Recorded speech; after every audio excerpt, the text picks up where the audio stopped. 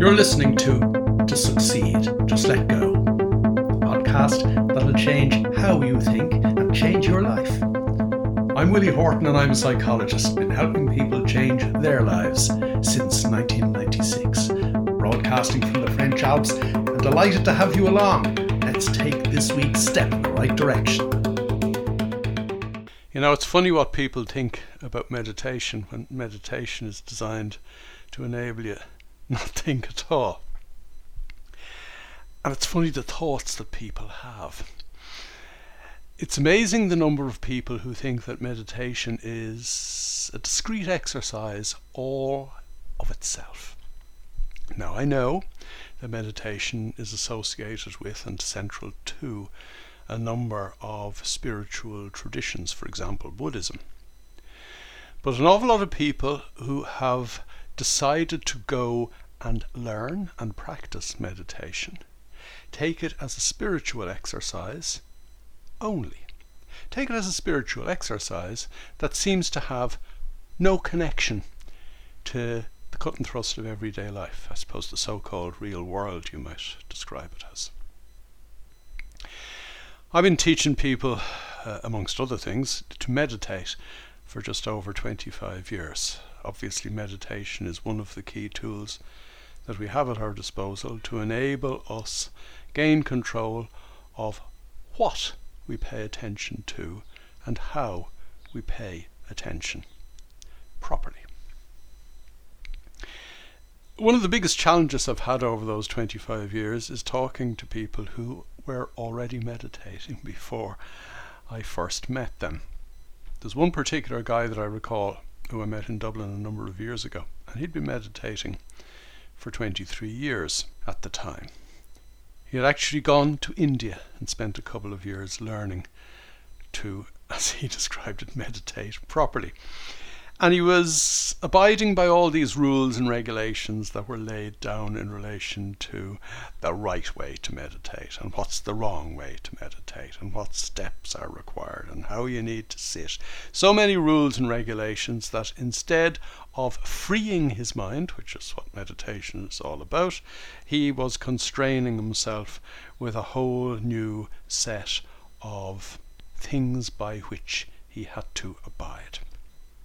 Now, you must remember, before we go any further, that quite a number of my clients talk about meditating being their act of self-liberation, because actually what you're doing is you're freeing yourself from the thoughts that bind, the thoughts that hold you back.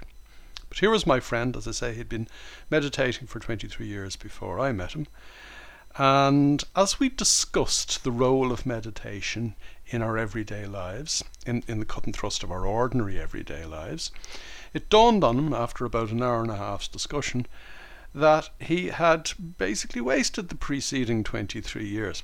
What he actually said to me was, he said, it's just dawned on me that I would have got as much relief from scratching some nether region on my body for 20 minutes every morning as I got from meditating, because it had no impact on my daily life. I'd be sitting meditating at 6:30 in the morning, then I'd go and shower and have my breakfast, and by 8 or 9 o'clock in the morning I'd be as mad a raving lunatic as everybody else with whom I was working. Or I might be a mad raving lunatic by 7:30, having got stuck in traffic or be late for the train. It had never occurred to him that there was a connection between what he regarded as a spiritual meditation first thing in the morning and the temporal day ahead.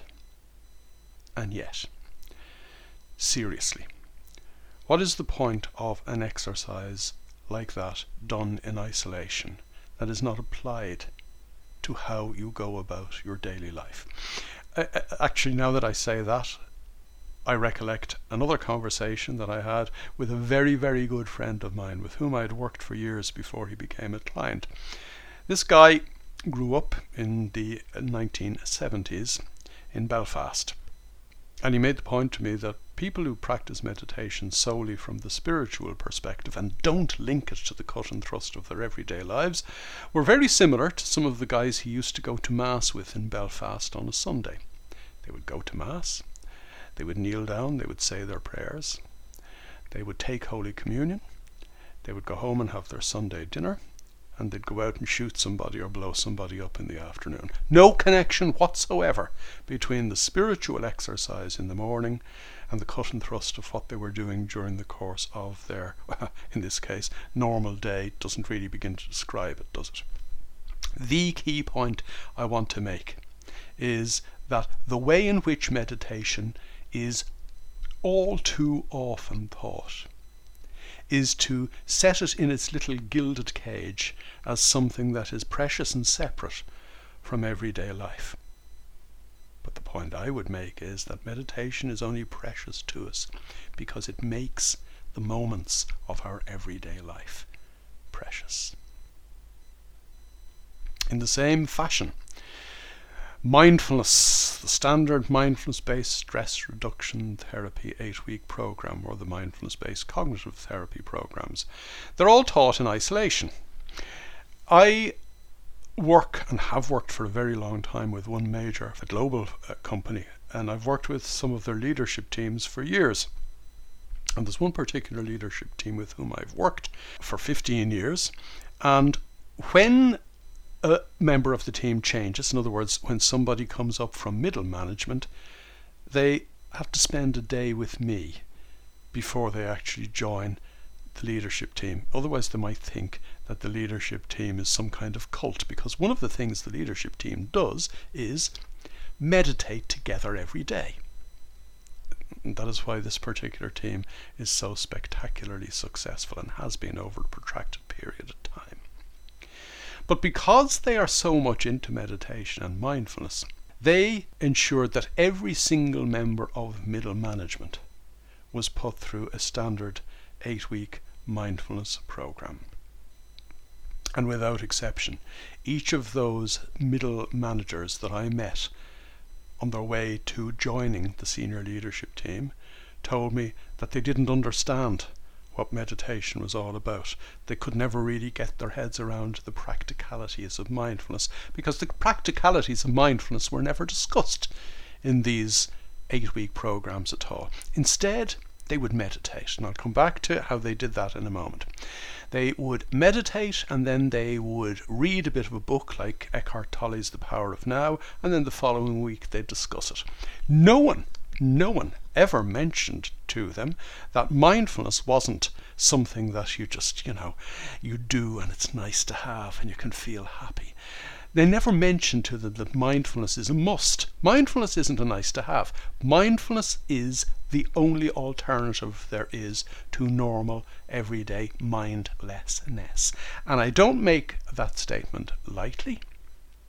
I make that statement in the context of 4 decades of research that, when you put them together, conclusively prove that the normal mind, operating normally, using its normal automatic pilot, which uses programs that the normal mind learned, particularly during the 3rd year of the normal mind's life, that normal mind operating in that normal way is completely and utterly mindless. Because when you're on automatic pilot and your mind is controlling you, you're in control of nothing, and that, I have to say, is, as far as I'm concerned, a pretty neat definition of lunacy. Anyway, the other thing that these guys were taught when they were on their 8-week mindfulness program was you need to meditate for a minimum of 30 minutes every morning, setting themselves up for failure. Because, for example, a lot of these guys and girls would have been kind of in their late 30s, early 40s when I met them first. They're probably at home in the morning, rushing to get out to work, and God, those guys and girls worked really hard, but they were probably rushing out to work whilst their wife or husband or boyfriend or girlfriend were also rushing out to work, and they were probably tripping over a couple of kids in the process as well. Where were they going to get 30 minutes first thing in the morning to clear their minds? And if they did give themselves 30 minutes in the morning to clear their minds, I wouldn't blame their partner for hammering on the door to tell them to get their skates on. There was a load of more important things to do. No. The problem with mindfulness and the problem with meditation, either when it is taught in the mindfulness setting itself or traditionally, is that it is otherworldly. The connection between the world in which we actually have to do stuff every day and mindfulness or meditation is never made. And that is why these people at middle management level, when I would meet them for the first time and I would explain to them how the normal mind works, it would eventually dawn on them why they needed to practice meditation so that they could become mindful, so that they could become aware, so that they could become focused and in flow during the course of the day, so that they do the right things to get to where they wanted to go and avoid doing the wrong things. No one had ever put the two and two together for them. And because of the airy-fairy discussion groups they were involved in, no one was on hand to try to put the two and two together for them. So the first point I'd make is meditation as a means of developing your mindfulness is a must. It is the only scientifically validated way you and I have of gaining control for the very first time in our adult lives of the so-called attentional spotlight in the left prefrontal cortex in the brain, which is otherwise known as the brain's central executive, whose function is to coordinate the key parts of the brain to enable me focus and do what I need to do. Now, listen to what I just said. The normal mind operating on automatic pilot, using what we call our stored knowledge, which was learned during our formative years, ensures that the attentional spotlight is never ever on in the adult life. It is never under the control of the adult. If you haven't developed your ability to be focused and present and in flow, you're not in control of the part of the brain you most need to enable you start living the life you'd love to experience. And a lot of the way this scientific wonder of meditation is taught will push you off. It'll push you off for a couple of reasons. Number one, as I said a minute ago, if somebody tells you you need to meditate for 20 or 30 minutes in the morning, it's not going to happen in the busy world in which we work. Yes, I could say to people for the rest of my life, would you not find 20 minutes to make the other 23 hours and 40 minutes so much better? But people won't, because they're so busy and there's so much noise and there's so much drag and pull on us as we go about our normal everyday life. That is why my clients and owners of the online program are all equipped with 6 or 7 minute meditations. At a push, some of them will do 9 or 10 minutes. But you see, what the most recent research in which I have been involved in the UK confirms is that it isn't the duration of your meditation that matters, it's the frequency of your meditation. You need to meditate every day, or you need to meditate almost every day. And that is not going to happen, first of all, if you've been told you need to meditate for half an hour. And it's not going to happen if you've been told there's only one right and proper way to meditate. It must be done like this. You must be sitting like that. You must have your eyes closed. We'll come back to that. If we don't come back to it today, we'll come back to it another time. There are too many rules and regulations for what is essentially a scientifically validated means of turning on your attentional spotlight. Pure and simple. But as I said at the start of this episode, that's just the beginning of thoughts related to meditation that a lot of people have. Oh, I thought it needed to be this length.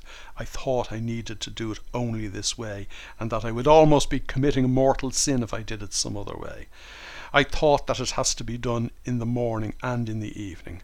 I thought that it was related to enabling you be happy. I thought it had nothing to do with the real world. No one ever told me, and I never put the two and two together, because why would it occur to me? I'm a normal crazy person.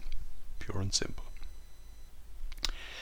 People also think that their meditation is going to always be as wonderful as it was the first time they discovered what meditators call the gap. Now I need to explain the gap ever so slightly. It's this kind of, I don't know whether it's peace of mind or clarity of mind, it almost hits you, and it hits you almost physically. You suddenly realize you're something other than what your thinking mind led you to believe. And very often, some of the people with whom I have worked have experienced this experience very early on in their meditation. There are one or two people with whom I've worked who experienced it the very first time. And it literally, and I mean this, changed their lives. There's one guy with whom I worked about 5 years ago. I only worked with him initially for one day. He went home, went in the front door, and his wife said to him, "What happened to you? You're not the person that left here this morning." He was almost literally struck by lightning. Me, I was an accountant and tax consultant and banker, you already know that. I was skeptical, I was a slow learner. It took me quite a long time, probably months, maybe even years, before I experienced this aha moment of the gap. Now, people, when they experience the gap, expect to experience it in all of their meditations. Now, that is like playing the perfect golf shot and expecting to play the perfect golf shot every time. And when you don't hit it every time, you start trying harder to hit it. And the harder you try, the more elusive it becomes, to the point where you'll never hit the perfect golf shot again for want of trying. The scientific fact is that our state of mind progresses through regular meditation. The way in which the left prefrontal cortex of the brain, the attentional spotlight that I mentioned a few minutes ago, the scientific fact is that with regular meditation, this part of the brain restructures itself. And as one of my clients says, every time one takes one of those little neural steps forward, it's banked. You're never going to go backwards.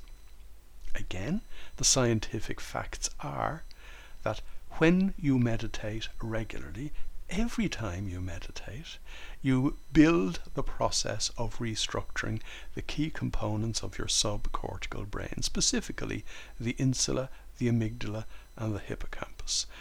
The neural correlates of the subconscious mind, what I might call the doing brain. The bit of the brain that knows exactly what you need to do and enables you to do it exactly in the best possible way. The only thing that gets in its way is your normal thinking. So every time you meditate, or indeed every time you even mini meditate, which I'll come back to in a minute, every time you meditate, you further rebuild, restructure, rewire these key components of the brain. You're always moving forward, but that does not mean that your meditation itself as a practice is always going to be better one day after the previous day. Meditation doesn't work that way. Meditation is like hopping up on a treadmill in the gym. There will be some days when you're feeling full of beans and it'll be wonderful. And there'll be some days where you're pumping perspiration and you're dying to get off the treadmill. It doesn't mean that getting on the treadmill didn't move you further forward in the right direction. And particularly so when it comes to mental exercising. So therefore, when people start telling me I had a bad meditation, I cut them off at the pass, for the simple reason that they're thinking about the unthinkable. Meditation is designed to stop you thinking. Why in God's name would you think about it? Some people tell me that their meditation is flat, has become flat, or has plateaued. Again, that is evaluating the unevaluatable, judging the unjudgeable. Meditation is designed to enable us drop our ability, dubious ability, for judging things.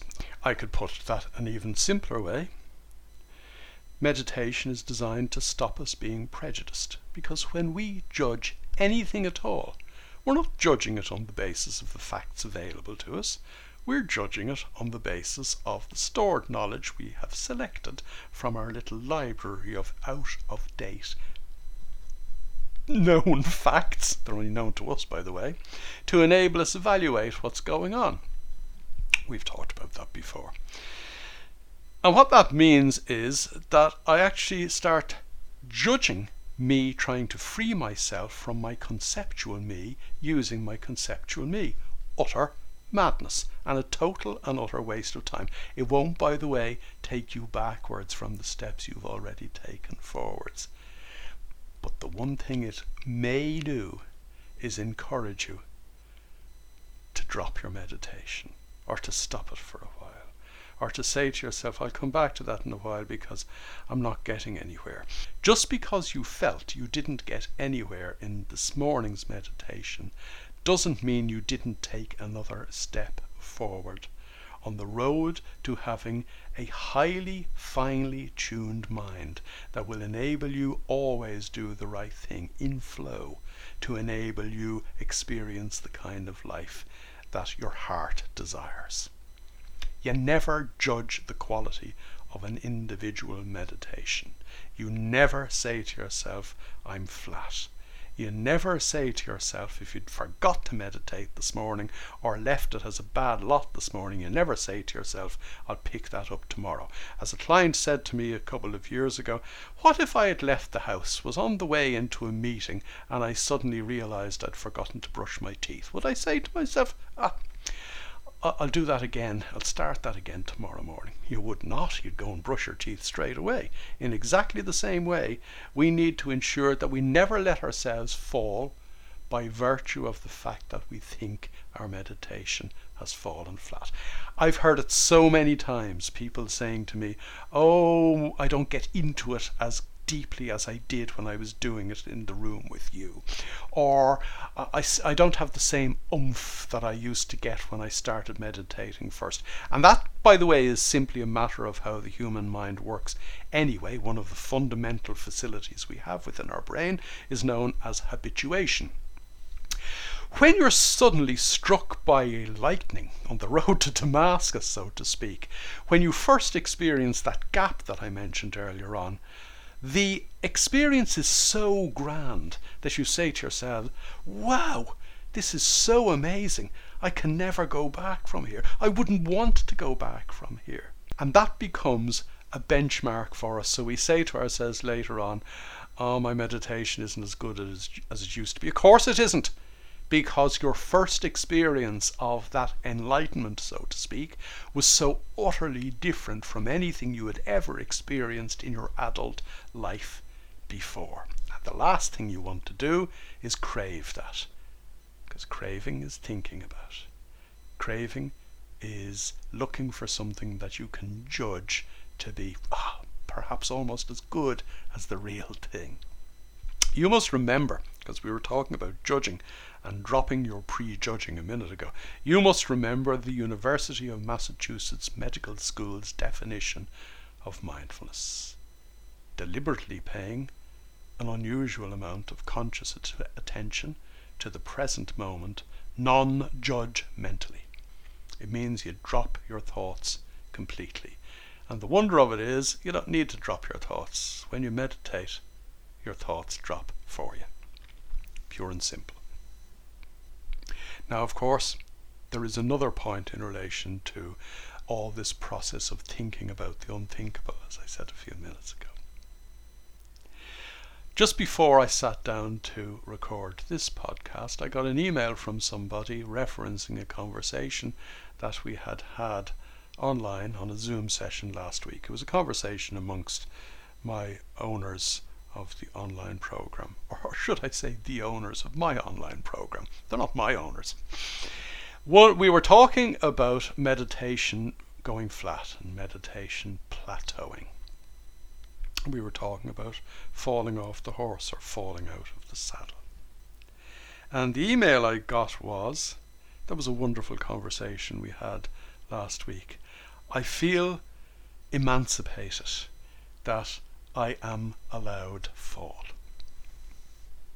It called to mind a conversation that I'd had with one of my very first clients, probably 25 years ago, when he said to me, he said, after these few days, because I used to do a 3-day workshop at the time, he said, after these few days, will I fall over? I said, of course you'll fall over. He said, how many times do you think I'll fall over? I said, well, we're all on a learning curve. And by the way, we will always be a work in progress. None of us is ever going to get to the destination, because there isn't one, because the further along you go, the more you realize the wonder of the journey, that there couldn't be a destination. But anyway, I said to him, I don't know how many times you'll fall over. He said, if I fall over 30 times tomorrow, what do? I said, you get up 31 times. It's that simple. We all fall over. We all fall off the horse. And what do we do then? We judge ourselves. We start thinking about how little progress we're making. We begin to question whether we're making or ever made any progress at all. And yet, when I ask my clients to compare themselves now, the people they are now, and the way they behave themselves now, and the way they act in situations now, to how they were before they ever met me for the first time, to the way they used to react, to the way they used to misbehave, to compare themselves to the people that they used to think they thought they were, they realize that they have travelled an enormous distance, that the distance between who they thought they were and who they have begun to discover themselves to truly be is a yawning gap, a quantum leap. But it's a yawning gap and a quantum leap that is taken in little baby steps, and the little baby steps that you and I need to take every day are the 5 or 6 or 7 minutes that we all should take every morning to ensure that the other 23 hours and 53 or 54 minutes of the rest of our day are qualitatively so different from what our normal thinking minds could ever imagine. Because that is the real power of what meditation will enable you bring to yourself, enable you discover from within. It's not the meditation that will bring that to you. The meditation itself is the training that will develop your mind sufficiently to enable you be present enough during the course of the day to experience the flow wherein your life will simply and effortlessly flow. And that, to the thinking mind, actually really is unthinkable. You've been listening to Succeed, Just Let Go. To get involved, join me in my Facebook group, strangely enough called To Succeed, Just Let Go. And for more information, visit www.willie-horton.com.